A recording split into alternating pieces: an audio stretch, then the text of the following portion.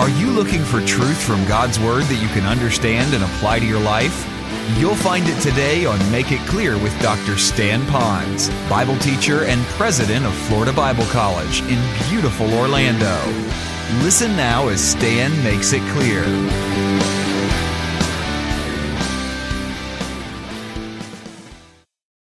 And I like the sola scriptura, which means it's only in Scripture. There was no other books beyond Scripture, so our sufficiency is found in God's Word.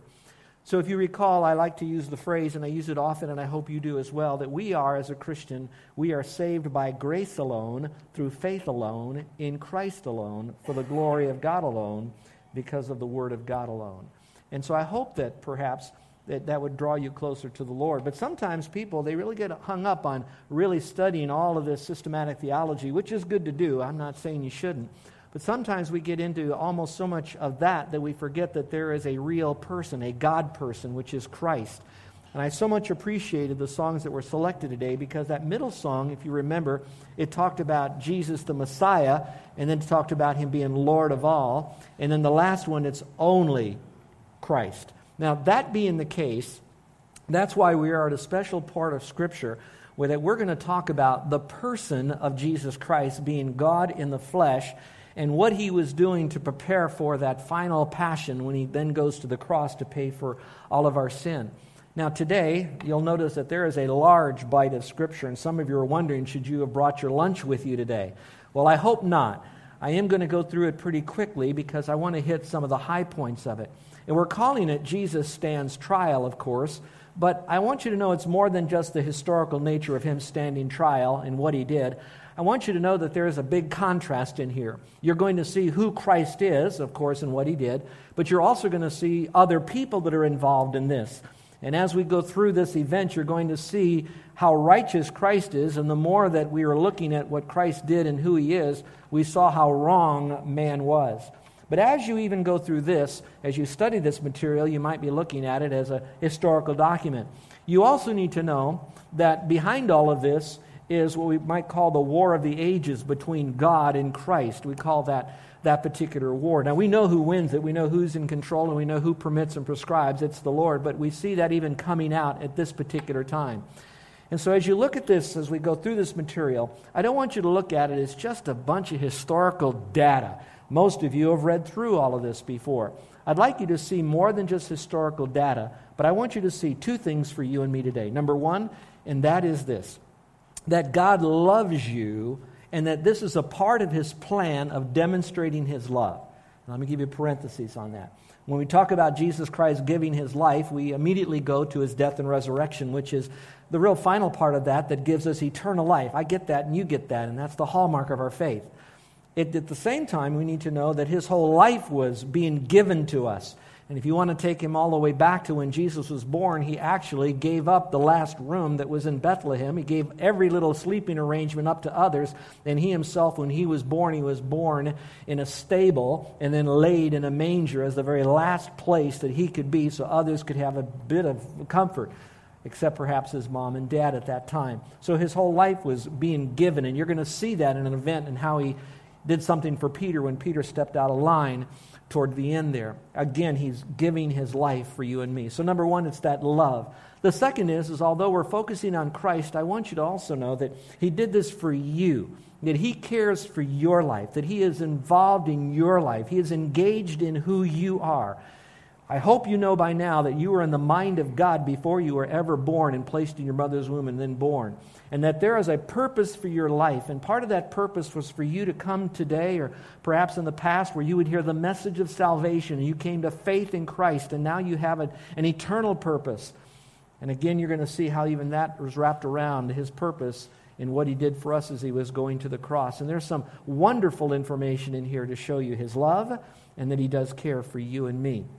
So if you have your Bibles, let's begin going through John chapter 18. I'm going to give you a little bit of background, and then we're going to go through John 18, and hopefully all of the verses today in the time that I have. Now, if you're here today without a Bible, I'd like you to know that there are Bibles in the racks of the chairs in front of you, and if you have one, I'm going to be using the New American Standard Bible, and that'll be on page 87 in the New Testament, and we're just going to stay in one place today. So if you will, just go to John 18, Matthew, Mark, Luke, John. Now, when I go through John 18 today, there's a lot of information about him, particularly as he is apprehended, so to speak, and as he goes through the trial. And then in the future weeks ahead, we're going to talk about his death and his burial, his resurrection, etc. But as we go through that kind of material, I hope that as you learn this material, you're going to see that even with John and what he writes, he is not giving you the complete story of what went on during his trials. Now, some of you might go, well, not really, because you also have Matthew, Mark, and Luke. So you have Matthew, Mark, Luke, and John. How many of you at your house, when you turn your television on, or perhaps even your stereo on, you have what is called surround sound? How many of you have a surround sound system in your home? Would you raise your hand? How many of you got? Some of you have that. That means that there are certain sound that will come out of this speaker, and another set of sound will come out of that speaker, but it's all part of a bigger song. And so it's all connected, but you hear different parts. Well, even though I'm going through John 18 today, let me encourage you to go into your Bibles and look at Matthew, Mark, and Luke and read the same story. It's not that they're contradicting each other, but if you put it all together very carefully, you're going to get a beautiful surround sound symphony of what Christ was going through before he actually then was tortured and crucified and then died and rose again. We're going to get into that in future weeks. Now, something else about John, so you understand this. He begins in John chapter 1, he says, in the beginning was the Word, and the Word was with God. And he begins to talk about the life of Christ only through a few months of his life, not his 3 years of his life. And then he begins to go over the last week of his life. And then from the last week of his life, he spends a great deal of time on the last few hours of his life. In fact, that's where we are now, beginning the last few hours of the life of Christ. And so he really kind of hones in on that kind of material. And so if you understand that, that'll help you know why he spent a little bit more time speaking about certain parts of the trials and not other parts of the trial. So let's pick it up. If you recall, we've already covered his discourse to his disciples after they left the upper room. Then he had this high priestly prayer for them, and it begins in verse 1. And here's what you read as he's left Jerusalem now and he's headed towards Gethsemane. And he says this in verse 1. What it says in verse 1. When Jesus had spoken these words, which would be the discourse and then the prayers to the Father about the disciples and you and me, we spent many weeks on John 17, he went forth with his disciples over the ravine of the Kidron, where there was a garden in which he entered with his disciples. Now for you, that's just a little bit of information, maybe some data.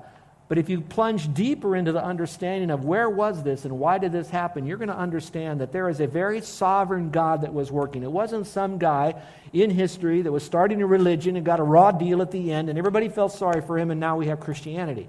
It wasn't like that at all. There was a lot going on in this.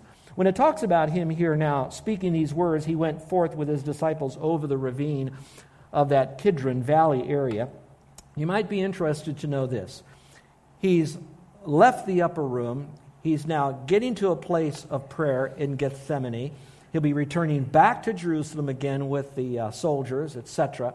And this particular Kidron Valley, if you're not familiar with it, is mentioned quite frequently in Scripture, generally during a time of suffering or pain.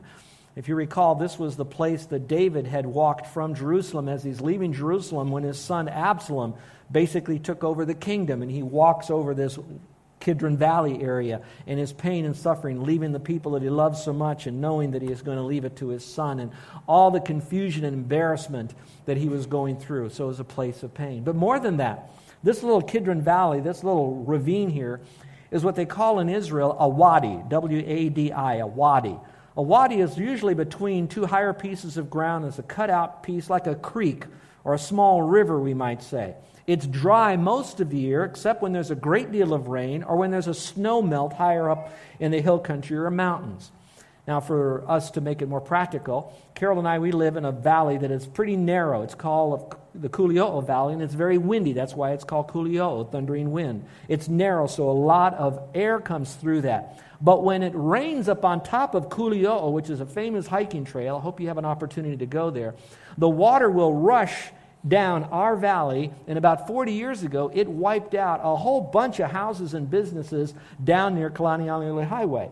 Now, since then, they have carved out 3 wadis in our valley. Now, we have the deepest wadi right behind our house. Now, when we bought the house, we were wondering, will we have floods over here? And they assured us that we wouldn't. And during the 40 days of rain that our island had, we didn't have many more than maybe 6 or 7 inches in our little concrete wadi that was behind our house. So that's what was there. So that means that liquid will flow into that wadi where he was coming over. Now that's just on the other side, east of the city of Jerusalem, this Kidron Valley is, but it's also a few hundred feet below the temple site. And now we're getting into something that's even more particular. If you recall, during Passover, that was a time that the Jewish people would then give forth a lamb, and they would sacrifice this lamb, as it goes back to the Old Testament story about when they were being released or fleeing from Egypt. The story tells us now that 10 years after the time Christ had his death experience here and he rose again, they were still doing the Passovers because the temple wasn't destroyed. And historians tell us that they slaughtered some 260,000 lambs 10 years after this during the same period of time.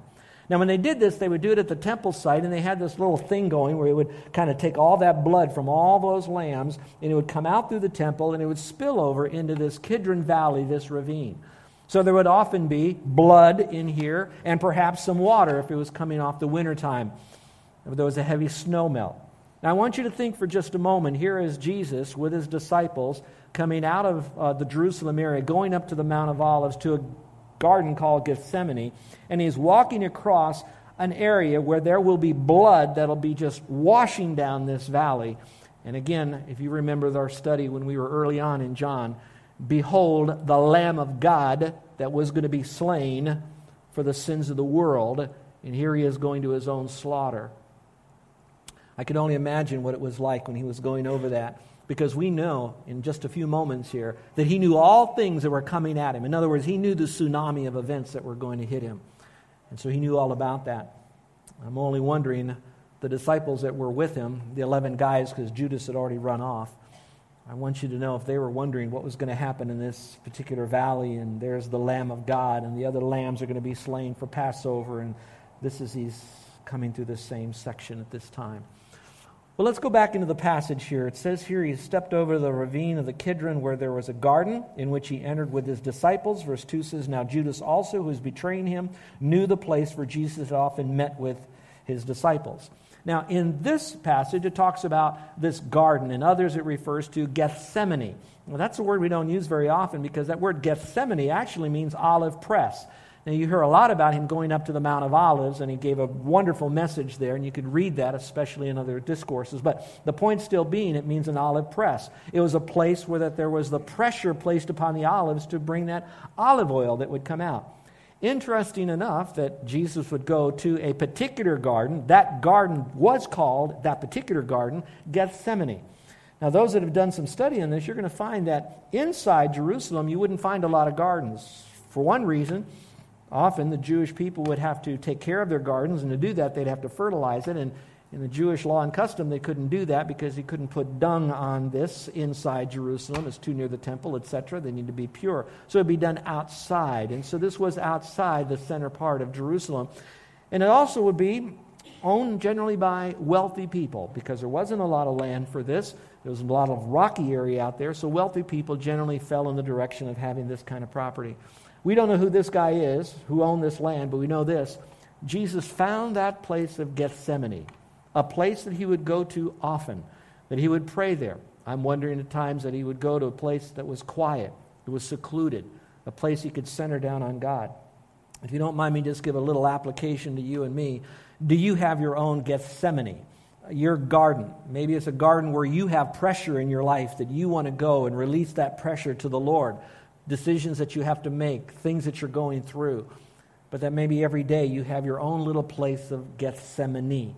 Now, I know you can do it online and internet and all that and look at the screen, but do you have a private place where that just you and the Lord have an opportunity to meet? Now, we know he did this often because Judas kind of knew where he could find Jesus when he was going to bring all those soldiers to meet him. So he knew about Gethsemane and knew that Jesus would probably be there in that particular garden.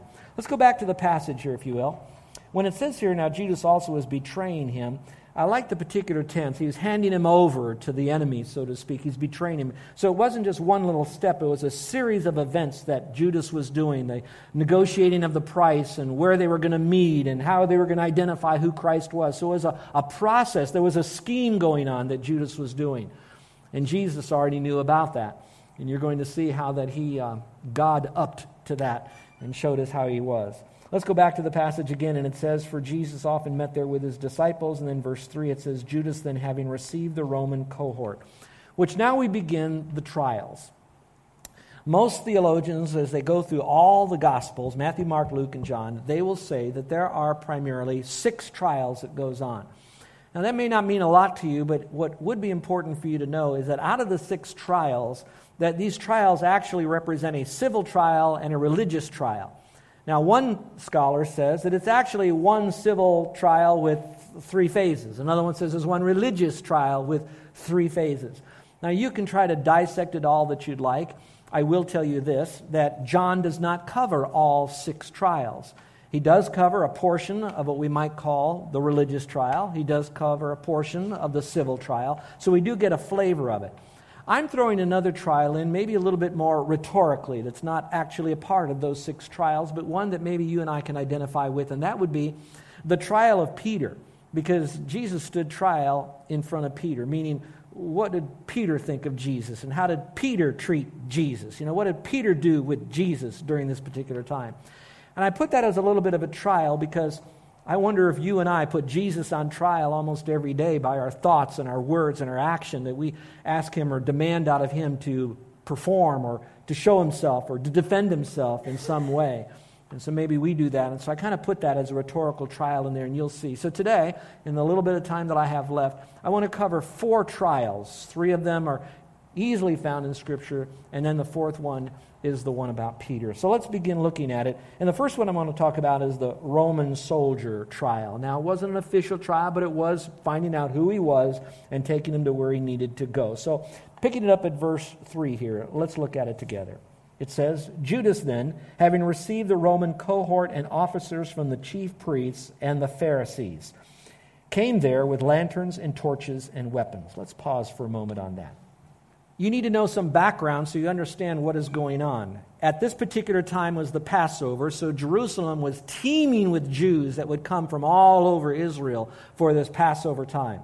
There was a constant tension between the Jewish people and Rome and the Jewish people. And I wish I had time to unpack that so you could understand how and why there's all that tension, but it was there. And to keep the lid on all of this tension, the Romans, they had the upper hand with all their weaponry and force and power and authority and all of that. They would send in battalions of soldiers there to make sure that they could keep the peace. It's like when you and I know that there's going to be a particular event, they always bring in more police. The police presence could be there. That's happening. So with the Romans, some of those battalions could be as large as 2,000. So the question is how many of the soldiers of the Romans came to pick up Jesus here and take him away? Well, some think it could be all 2,000 of them, or even more. My personal opinion is I don't think so. I doubt that. The reason being is I don't know that they would have taken all the Roman soldiers that were in Jerusalem and sent them after this one person who they thought was blaspheming or was treasonous or whatever. I do believe it was large enough. And so with a little bit of kind of guessing and passaging and all of that, I think it could be the number between 60 or 100 guys, maybe even up to 200.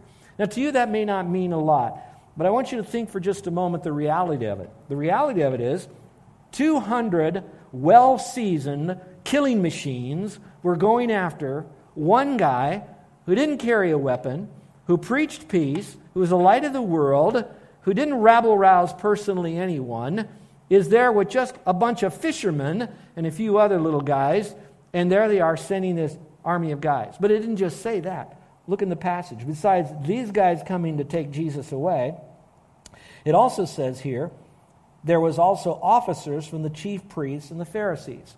We will call that now the temple police. So you have the civil soldiers, and then you have the religious police that are representing those two groups. So now you see both entities coming for Jesus. Now back to the passage.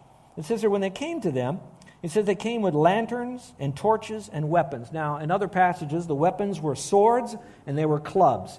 Now I thought this was quite interesting as well, because while they're coming after Jesus, they still didn't know exactly what he looked like.